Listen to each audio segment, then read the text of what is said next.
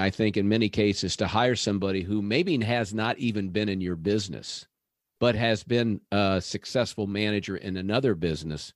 Because if they know how to get results working through others and proven that in a business, there is nothing so difficult about your business that they couldn't learn. But it'll be a lot easier to teach them what your business is than teach them how to manage.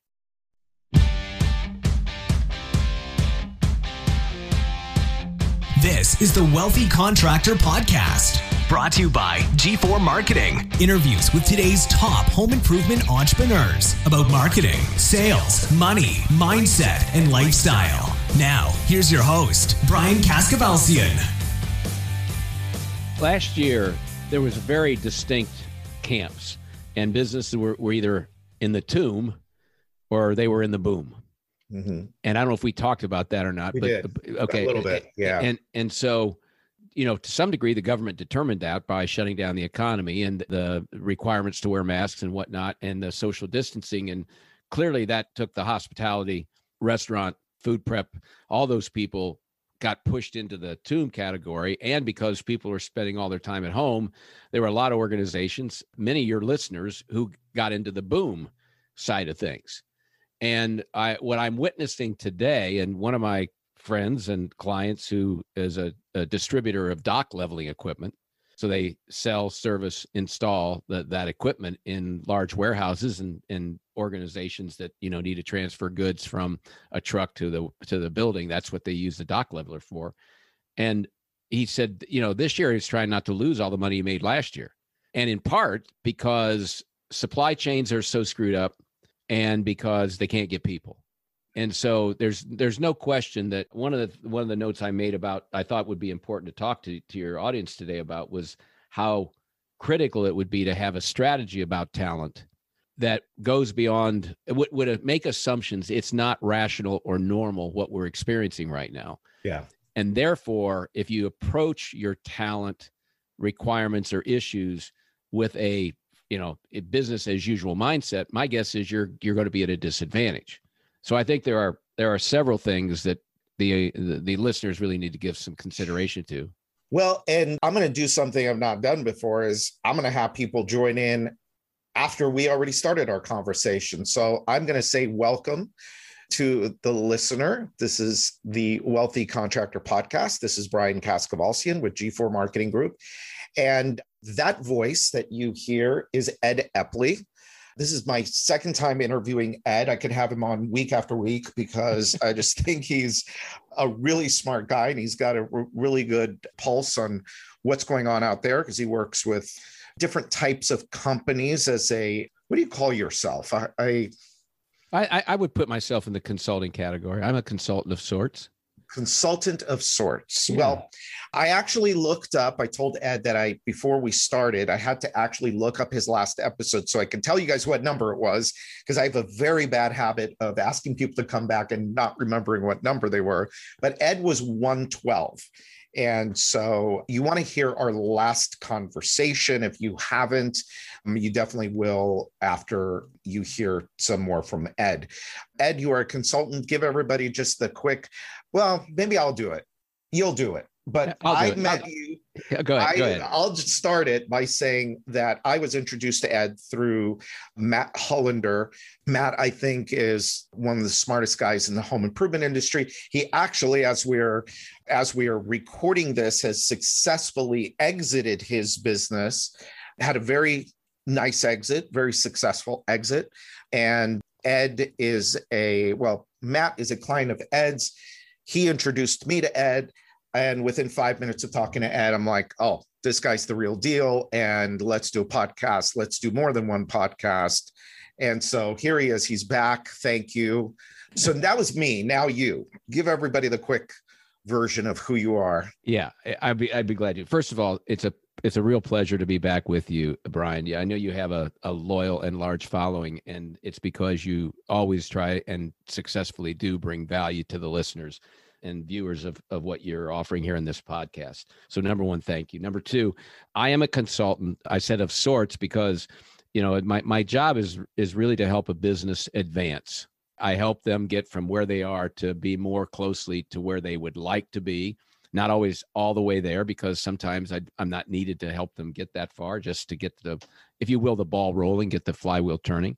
Clients probably help me to advance their business, but I think they keep me around because I do three things that they find extremely valuable. One, I help them get a real clear handle of the talent that they have or don't have that they need around them to be able to take the business to where they want to go.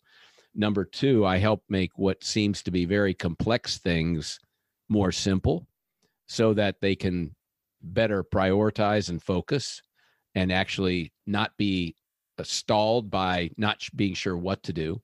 And then the last thing I help them do is, I say have courage. Now, that doesn't mean that they don't possess it before I do work with them, but I help them to be more confident that they can actually make some of the decisions that they either consciously or subconsciously need to make in order for the business to advance. And so sometimes all I do is say, yeah, you should do what you're thinking. I give them permission to do what they know they should do. In other cases, I'll just help them think through the consequences of doing one thing versus another, and just say which sometimes which is more attractive, and other times I'll say which sucks less. Yeah. Because sometimes it's not a right or wrong answer. It's just which outcomes do you prefer. So that's really the kind of work I do. Yeah. And what's interesting, we were talking about this, I think, before I turned on the recording, is we were just commenting how entrepreneurs tend to be the loneliest people out there, because who do we have to talk to about the thoughts that we're thinking? And people think we're weird. We were talking about this, and we kind of are.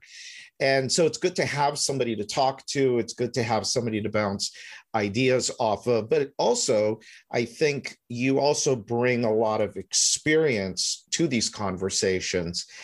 And so let's talk about, we started the conversation about talent. Mm-hmm. And right now it's tough getting people, as we sit here in, beginning of June, it's tough. Certain things are going on in the marketplace. There are more job openings than there are people to fill them. And, it's interesting, Ed, and then I'm going to let you go. But you said something about, building that team around you. And, I've been in business for, God, it's going to be like almost 30 years. I always knew people were important. It's not until I really, really, really have gotten it in the last couple of years. It is the secret, the real secret, if there is a real secret to success, besides mindset and all of that. But when you get down to the mechanics of actually making a successful business, God, people is so important. Well, any business model is going to have a human component. Yeah. And a successful business model allows you to make money predictably for all the inputs. You know what you're going to get as an output, and it's repeatable and scalable. So you're going to need a human component in there somewhere. And then the question becomes, if you are successful in growing, you're probably going to need more people than you otherwise would have. And then you need individuals who understand how to get work done through others. And that's such a different set of skills than, one, entrepreneurs most of them have never been trained to be managers. Right. And so that's a hurdle. And then secondly, they tend to hire people in the likeness of their own image. And because they know that those traits and characteristics have made them successful, but having a lot more of those, generally it's bad for the business. There's always a point at which a strength becomes a weakness. And so that's just exacerbating that for most entrepreneurs. So one, they don't know how to manage and lead. Two, they don't necessarily know what kind of people to hire. Three, a lot of the people that they try to promote from within haven't been managed well. So so that means they're generally going to be mediocre managers because they've been managed in a mediocre way. So it's a kind of a self-fulfilling prophecy why people say, well, I hate I love my people, but I hate them. And that's not unusual, but it's kind of easy to predict that's what's going to happen. Yeah. So what is we started to talk a little bit about your take on what's going on right now in terms of the labor market and teams, and what are the things that we need to be doing right now as it relates to talent for us to make it through this. It's funny, I've been talking a lot lately, and in a lot of the podcasts, I'm not sure when this is going to air, probably in the next couple of months from when we are here. Right. But in between today, you and me recording this, and by the time this is released, we'll have been talking about this idea of normalizing that this is not the new normal in terms of the boom in right. business, that at some point it's going to normalize, it's going to adjust. Some companies are going to make it and some aren't. So we will be having that conversation between today and the time that this airs. But the talent piece of this, the people piece of this, is so critically important for the future. So regardless if your business is going to continue growing or it's going to stabilize at some point, you still need that core group of people. Right. That's not going to change. And you make a good point. What will be the time frame that it is required for us to go through to get to some kind of equilibrium? Because right now we're not in equilibrium. There are more jobs than there are qualified people applying for those positions. And as a result, a lot of companies are stealing each other's people. And not that it hasn't happened and won't happen in the future, but the rate at which it's going on is remarkable right now.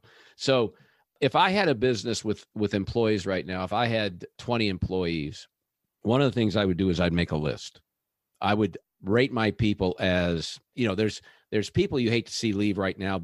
If anybody leaves, it hurts, but I would rate them in the context of, would I miss them if I couldn't replace them? And if I would say no, well, okay, I would miss the fact that that person wasn't there, but the fact is their talent wasn't special. Then there are those who bring some above average talent to the table. And if they were to leave, we would miss them because you knew they were not yet their best self, but they were a good employee. And so they would be more missed than the first person I described. And you might call the first one C's, the second one B's, and then the remaining group, the A's, are not only would I miss them if they were gone, but the business would be harmed. Yeah. You have to think about I think we need to divide that into a bit of a subcategory, because I think there are those who are highly respected by the rest of the team. So whether they have a formal leadership position or not, if they were to leave, the rest of the people would question, why did he leave? Why did she leave? And it would damage the culture that this person was no longer there. Yeah. So that's one category. Another reason that they would be an A and we would hate to see them leave is because of they maybe are currently a manager, or we would see them as somebody who is going to become somebody that we could place more responsibility and leadership on. And as we know, those people are precious. And if we lose one of those, it's really hard for the business to replace that person quickly in most cases. So that's another kind of an A. And then the last category I have would be the person who has intellectual property. They have knowledge about how to do certain work in the business that doesn't exist anywhere else. And so if we were to lose that, the performance of the business would be harmed, because somebody else is going to have to learn how to do what that person knows. And that, as you know, is very expensive and hard for the business to overcome.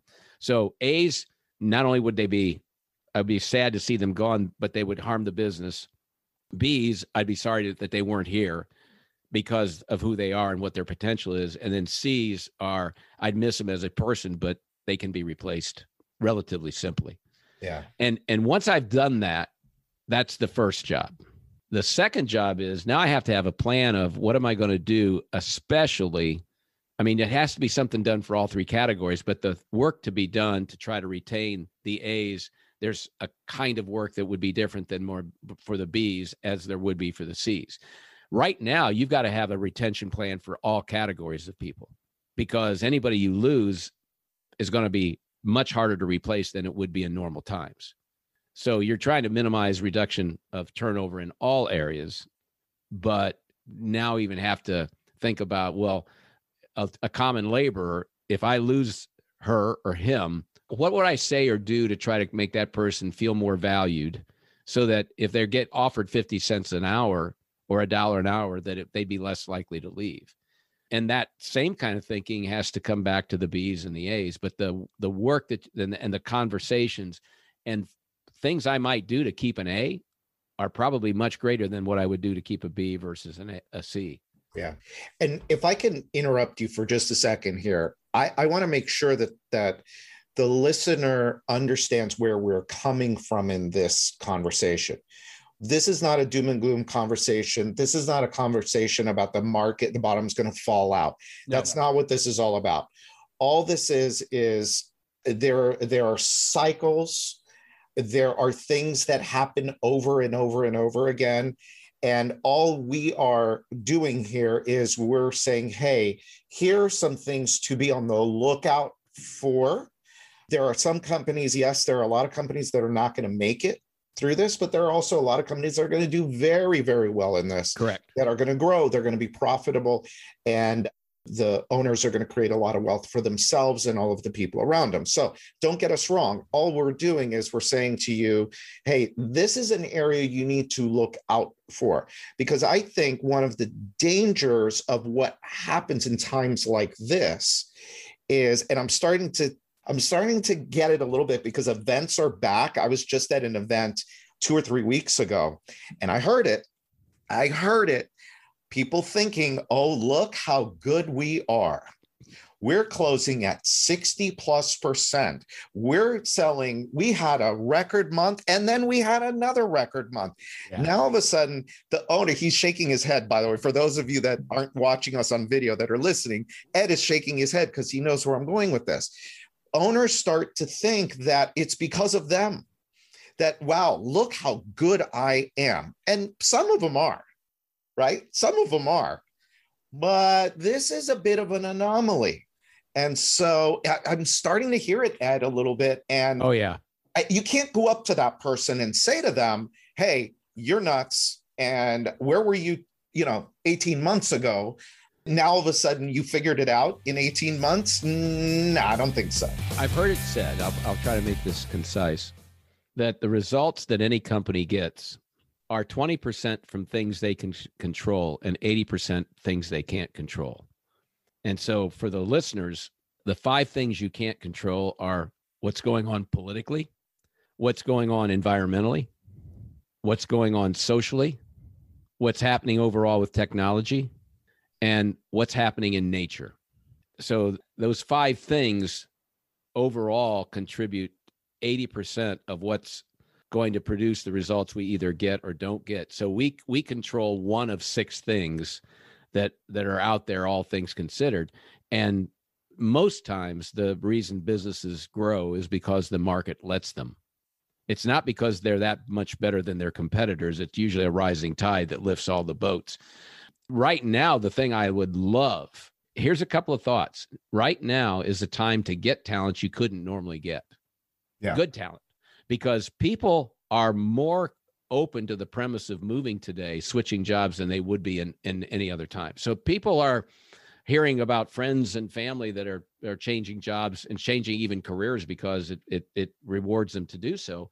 So right now, having conversations about, would you ever consider being in a business like mine, is much more likely to yield a positive conversation than it would have 2 years ago. So this is not doom and gloom. This is a phase that we're going through. But I really appreciate what you're saying, Brian, that people can be very overconfident right now because they're having record years in growth. But that is not in most cases because the business is that good. You happen to be in the right place at the right time with the right products, and that's that. And you should be applauded for that. But it doesn't mean that you're that much smarter or better than what your competition's doing. Yeah. Builder Prime is changing the game for home improvement contractors. Imagine having everything you need to help your business grow in one place. CRM, estimating, marketing automation with SMS, production management software, and now call center dialer integration, all wrapped into one easy-to-use package. And it's never been easier to switch CRMs. Hundreds of contractors trust Builder Prime to grow their businesses with powerful reporting tools to see which leads are making money, which sales reps are the top performers, and where to optimize for the greatest impact. We're talking about winning more jobs, boosting productivity, and delighting your customers. Are you ready to fuel your business growth even faster without all the daily frustrations of your current tech stack? You owe it to yourself, your team, and your business to learn why everyone is switching over to Builder Prime, the only true does-it-all CRM for home improvement contractors. Head over to builderprime.com and request a personalized demo with an expert today. And it's not to say either that everybody is like this. I mean, there's a few people, and this happened, and we talk about cycles and things. I'm at an age now where, man, I've started businesses in every one of the last 3 recessions. I don't know what it is about me, but I seem to like starting businesses in recessions. So you see the same stuff happen over and over and over again. Absolutely. And one of the characteristics of the companies that go out of business are the owners that get too confident, that get too far ahead of themselves. And my message to people is to make sure that the basics of the business are good, the fundamentals are good, that your profitability is good, that your process is good, and your people are good. Those are the 3 big things I talk about: people, process, and profit. And so let's talk a little bit more about that people component. You know, you said something really interesting, and it took me, I don't know if I ever figured it out, but as an entrepreneur, it's very difficult to hire people. And it's really difficult to hire people that then can go and manage other people. You said something like that. You said it much better than I did. But can you talk a little bit about that? Because that is a very difficult thing to do, because what you're talking about is hiring a manager, a sales manager, a general manager, a production manager, of which, you know, in this business, management is key.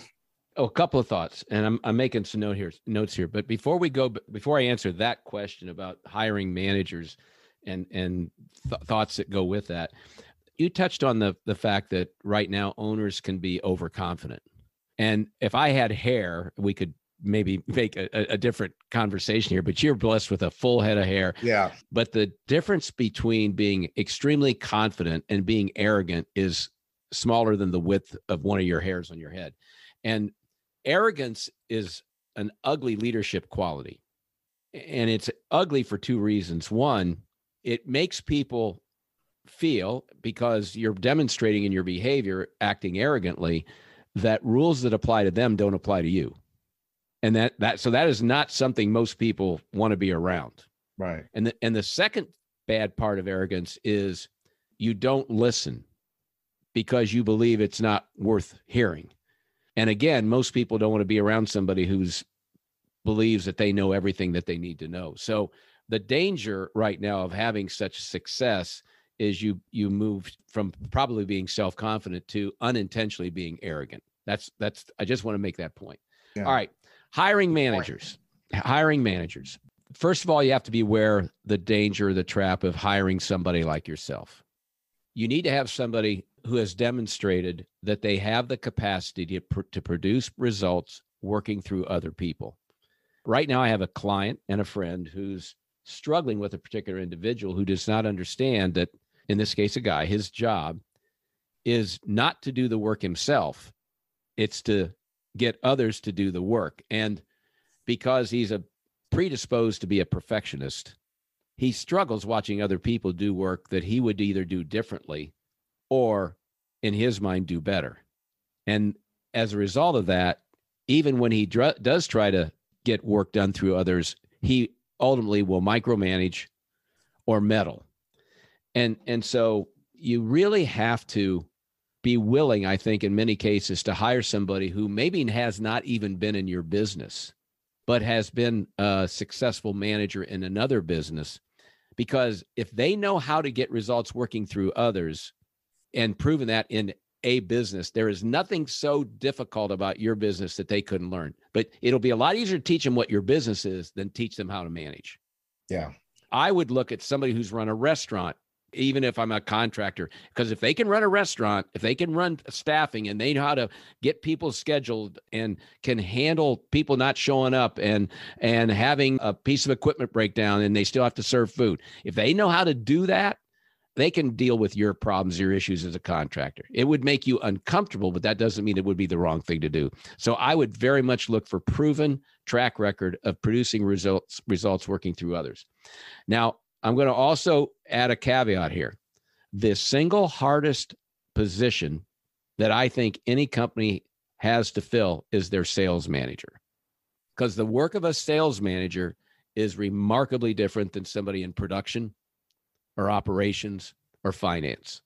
Yeah. So you need a different mindset of what you would be hiring. And once again, it is really almost irrelevant where they have earned the right and proven that they have the capacity to manage other salespeople. I don't think it matters at all if they know home improvement or not, or if they know construction or at all. I think if they've managed the sales force, they can, and proven that they've produced improving profitable sales for that organization, they can probably do it for you without that much difficulty if they're willing to learn and you're willing to teach a little bit about the industry. So I hope that's helpful. Yeah, well, you know that the larger companies over the last, I'd say 3, 4, 5 years, the larger home improvement companies like Matt and right. a lot of my other clients, they started that many years ago just because they had to. Correct. There weren't enough people coming out of the trades or the home improvement industry to be able to fill the positions that they needed filled in order to continue growing. And I remember I don't know how long it's been now, but 6 or 7 maybe years ago, I was with my friend and client, Brian Elias, used to own a company called 1-800-HANSON's. And Hanson's had, I want to say he was at 60 plus salespeople. And every week, every day they were hiring, and every week or every couple of weeks, they would start a new training class. Oh, yeah. And I happened to be there when there were some new ones coming out of the training. And I don't know if Brian started the trend or if he was doing it with other people, but these were people that were from outside the industry. They didn't know anything about home improvements. And he would bring them in. They were looking for a certain type of behavioral profile, type of skill set. And they would say, okay, hey, look, let's put them into a room and see who's going to come out the other end. Yeah. And that's how this industry over the last 5-6 years has really grown so much, is to be able to go outside of the industry. And yet, and I know you want to say something, but yet a lot of the people that might be listening are still like stuck in, well, I have to hire somebody from the industry. Yeah. Yeah. Well, first of all, doing the work I do, I can tell you that while your business is unique, the issues and problems and challenges you face are not. They're business issues. They're not industry issues. So get over that whole idea that your business is that special. It ain't. Right. Okay. It just didn't. So get over that. One of the reasons Matt Hollander was able to successfully exit the business on his terms, which most entrepreneurs don't get to do, right, was because he built around him what I would call as a great management team. Yeah. Now, they weren't perfect. They all had issues and flaws. But one of the things that made his business so attractive to be purchased by anybody that wanted to buy a company like Matt's was because there was this group of people who ran the business day to day and had this proven capacity to produce results on an ever increasing level. And if you look at the people, Matt had a former banker. He had a guy who worked at a Harley Davidson dealerships. So, I mean, these are people who weren't brought up in his industry, but they were really well schooled at how to manage and lead people. And so to me, going down that path and being able to take that first jump to be able to hire somebody who's not like us is scary. But boy, I'll tell you, it's also liberating once you do it, because all of a sudden the field of potential candidates just got huge. Yeah. Huge. Now I'm going to say something that the 10 million and plus guys that are listening, I know you already know this. I'm just going to jump on something that Ed said, but this is for the smaller guys that want to get to whatever the next level is for them. Could be $1 million, could be $2 or $3 million, to a point where you're making, $250,000, $300,000, $500,000 a year. This business, like Ed said, is a business, and you have to look at it as a business. And I say that because a lot of the people that are in the trades think that you use the word special. I like that. Well, my business is special. My mentor, Dan Kennedy, he had a big sign up at his seminars. That was, but Dan, you don't understand. Yeah. My business is different. Right. Yeah. Yeah. No. There's so many derogatory comments that I want to make whenever I hear that. It's right. Just, me too. It's just, and none of them are helpful to the other individual, because I need to suspend judgment. They can't help it. They have a reason why they believe that. That's right. But trust me, your business isn't that unique. You're unique, you're different, but the issues your business is facing are so predictable for the size of business, the age of the business, the competitive landscape, and the market in which you're serving in. You can kind of like just predict the future about what you do. I do it. We oftentimes get credit for being smarter than we are. It's not that we're that smart. It's that we understand these issues go with this set of circumstances. Yeah. That's what happens. Yeah. And so in order to grow, you have to start to build a team of people around you that really can do the things that you aren't good at. And I think a lot of entrepreneurs also, or business owners, don't like to hear that, because they like to be Dan Sullivan calls it the rugged individualist, where, I can sell, nobody can sell as good as me. I can run this and I can run that. Nobody's going to do it as well as me. The reality of it is you really only have 2 or 3 jobs in the business. And the most important one is, where are we going? What does that vision look like? And building the resources around that vision. That's really like your main job. Doing the work is not your job. Doing the work is somebody else's. If you don't want to do the job of the CEO or president, that's okay. But then you shouldn't be the CEO or the president. Right. Clay Mattil, founder of Aileron, said this, and I think I quoted him last time, but I think so. Just because you own the business doesn't mean you're the right person to run it. Yeah. And so if you don't want to do those things, it's okay. If you want to swing the hammer, if you want to, run the nail gun, whatever it is, if that's what you want to do, great. But then have somebody else that's going to run the day-to-day business. The business is designed to serve you. You're the owner. So if that's what you want to do, great. But don't think that you could escape the responsibility, or that someone can escape the responsibility of looking to the future, finding resources, organizing things, removing obstacles that keep people from doing their jobs. And again, the average entrepreneur never signed up for that when they started their business, but they find that becomes the obstacle to the business getting to the next level. And what's interesting about that conversation, and again, I know that a lot of the people that are listening that are the bigger companies, they get this, but it's the people that are starting out, or the people that are stuck, that this is a tough concept to grasp. It's like, well, wait a minute. What do you mean I shouldn't be the one that's running the company?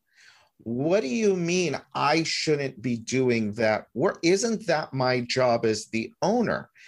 And I think what happens with what keeps people stuck is that thinking, but also the inability to be able to say, okay, well, look, I'm not good at most things. And so because I'm not good at most things, I need to start to build people around me that are good at those things. We all have certain talents. There are certain things that I hate to do, but the person sitting in the office next to me loves doing those things and is so good at it. Why should I be doing things all day that I hate doing? What kind of a life is that? And so this goes to that conversation of, you got to, like somebody else, if you don't want to run the company, great. But what you have to do first, and I tell people this all the time, is that's fine. But first, build it so it's a machine. Yeah. Build it so it's got the profitability the systems and the processes that produce the predictable results, so that the thing is a cash producing machine. And let's say it makes enough money to where you're done. You just want to go back and either sell or swing the hammer or go live on a boat, bring somebody in, let the thing run, to serve you. Then you can go do whatever the hell you want to do. I think it's the way we've talked about this makes it sound like crossing the Grand Canyon, leaping the Grand Canyon. Yeah, I'm trying to make it easier, but I think I'm not doing it a good job. Well, I think in fairness to people who are struggling and saying, I get it. I would like to do what you're telling me to do, Ed or Brian. So I'm not fighting you, but it's how would I do it? How would I do it? I think the first thing I would say is, okay, how would you have to run the business for you to leave for a week's vacation and not come back to a week's worth of work that otherwise would not get done? And how would you have to run the business to take that week's vacation and know that, orders would come in the door, they get processed profitably, properly, correctly.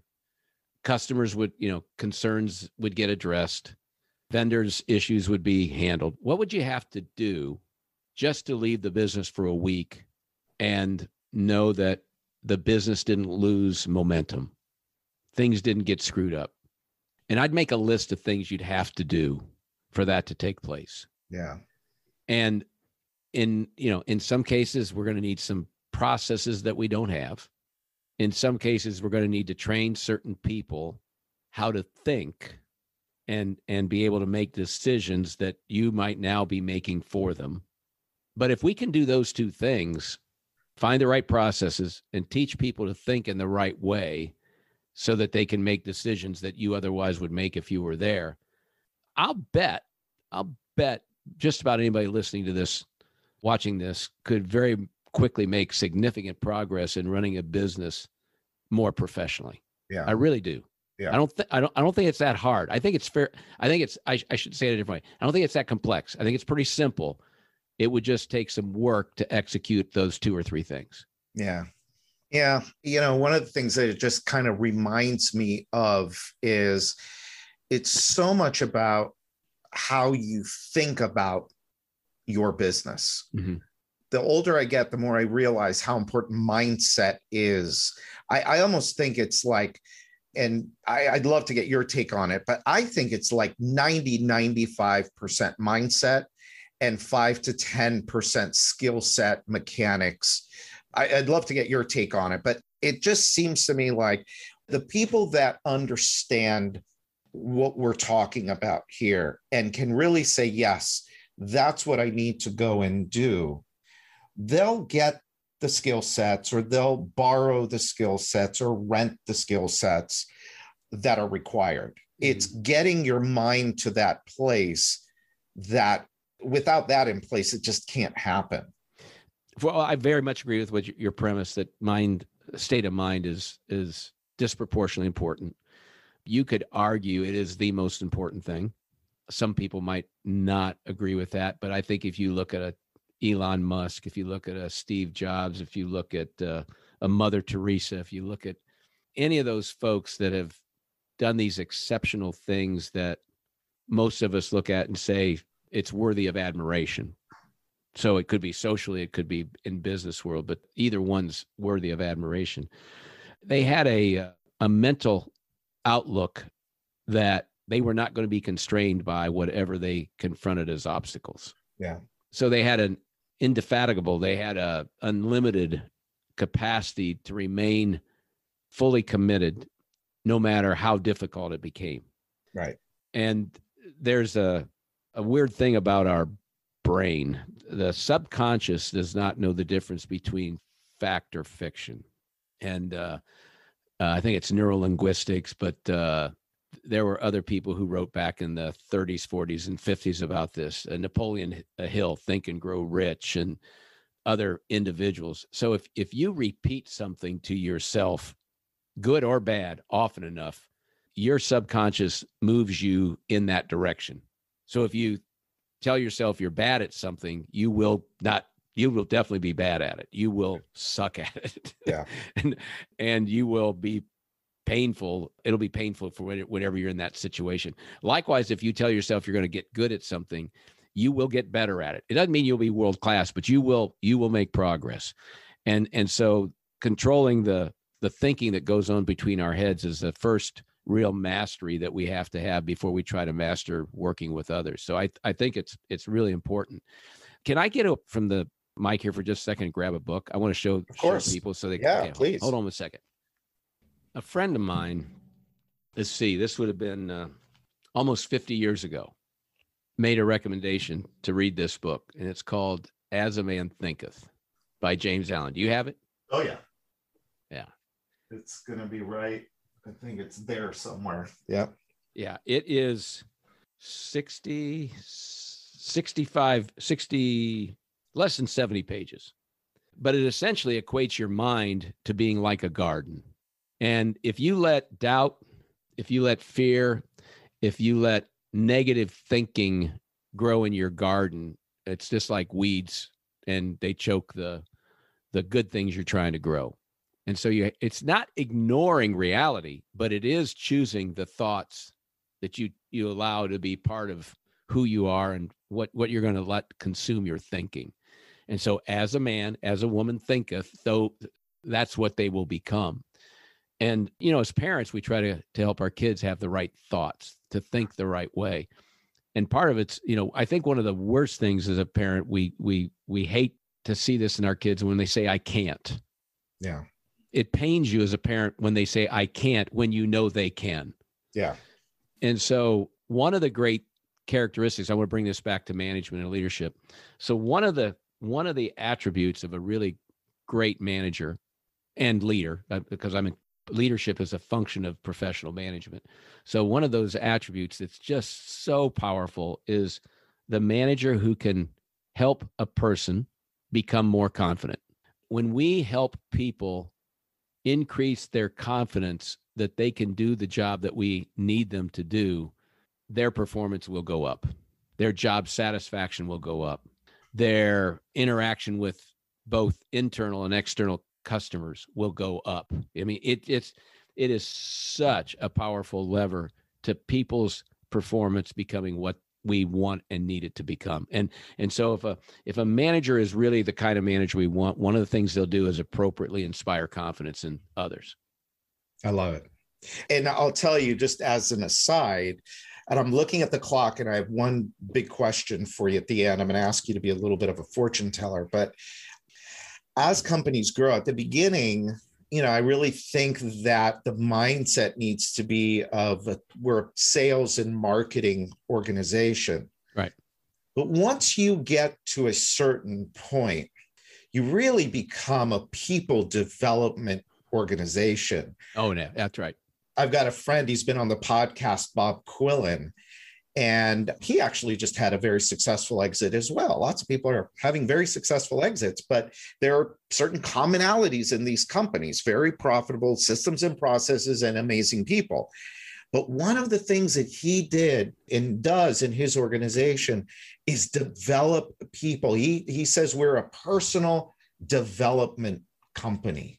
Another friend, and he was just recently on the podcast, Brian Gottlieb, has got over 600 employees. And he says, we are a training organization.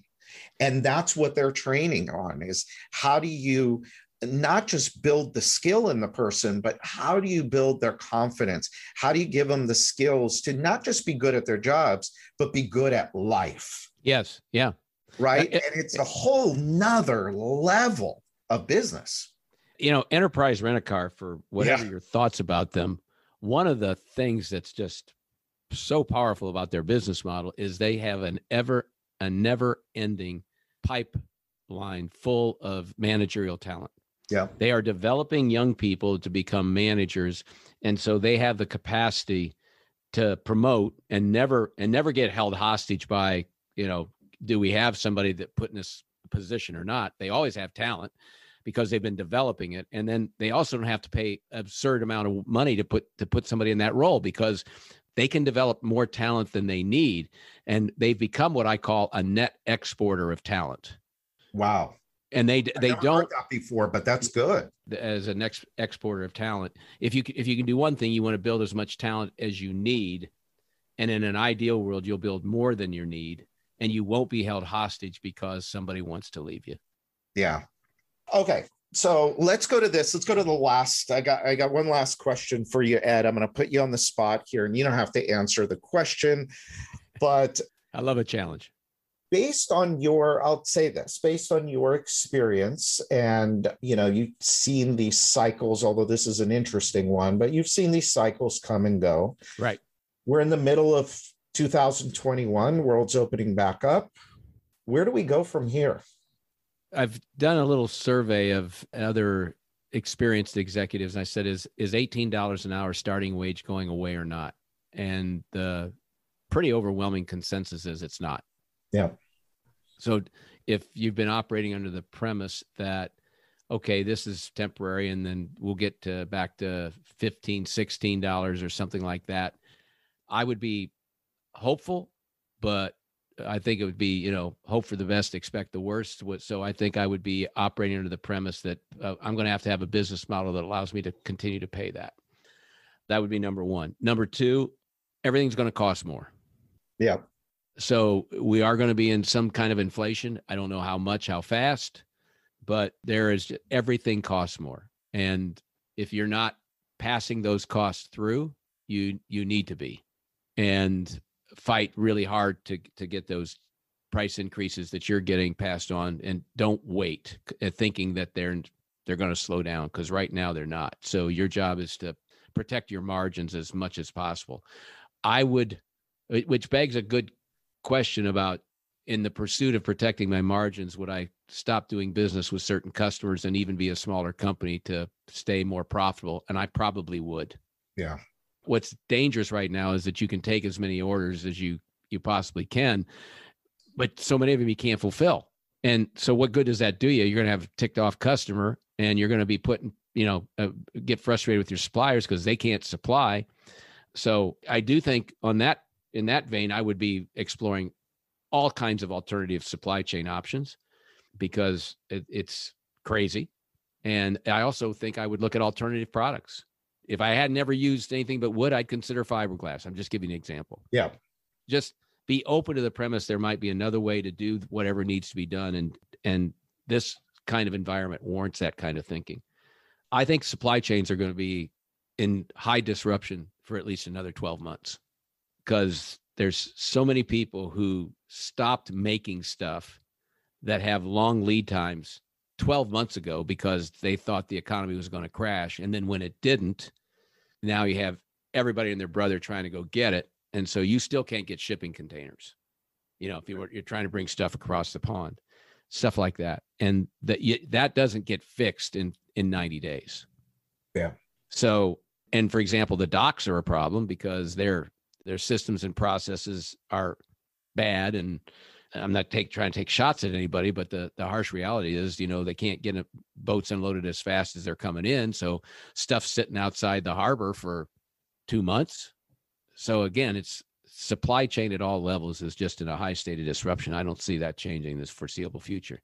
The good news is I think there's going to be demand, but I would be at this point trying to make sure I would think about what we have to offer as being limited or more difficult to get access to more of it than we currently have. So therefore, I would try to maximize the amount of profit I could make on every transaction. Yeah, absolutely. Well, Ed, this has been great. Again, thank you. Where can people find you and your books? So far, only one. I got another one in process, but ed@theeppleygroup.com is my email address. Theeppleygroup.com is the website. The book is Let's Be Clear, 6 Disciplines for Professional Management Pros. And if you go to the website and you hit on resources, there's also a wonderful self-assessment where somebody can really get a sense of how well they're doing professional management right now. And so it allows you to take the test. It also gives you a score. It shows whether you're in a strong area or area of risk and anywhere in between. And I'm happy to talk with you about your results. I always enjoy being with you, Brian. You make me think. You and I share a passion for helping these listeners operate businesses that are more successful and sustainable. And anything I can do to help you or your listeners, please know I'm all for it. Thanks for all you do for so many people. Great. Well, thank you. I appreciate that. And, to everybody listening, until next time, this is Brian Kaskavalcian with G4 Marketing Group, and this is the Wealthy Contractor Podcast. Thanks for listening to today's episode of the Wealthy Contractor Podcast. Let me ask you, did it help you look at your business in a different way? Did it spark an idea or ideas that you hadn't thought of before? Do you have a list of action items that you can take and implement into your business or your life today? I really hope so. If it did, I'd like to ask you a favor. Would you leave a 5-star review of the podcast? By doing so, you'll help other contractors find the podcast more easily so that we can help them achieve more success, wealth, and freedom. And before you go, make sure you subscribe to the Wealthy Contractor Podcast so you get access to the latest episodes as soon as they're available. We're always striving to provide you with great content so you don't want to miss what's coming up. In fact, if you haven't already, make sure you go to thewealthycontractor.com and get your free copy of my latest book, The 7 Secrets to Becoming a Wealthy Contractor. Just pay shipping and handling, and I'll take care of the cost of the book. So until next time, this is Brian Kaskavalcian.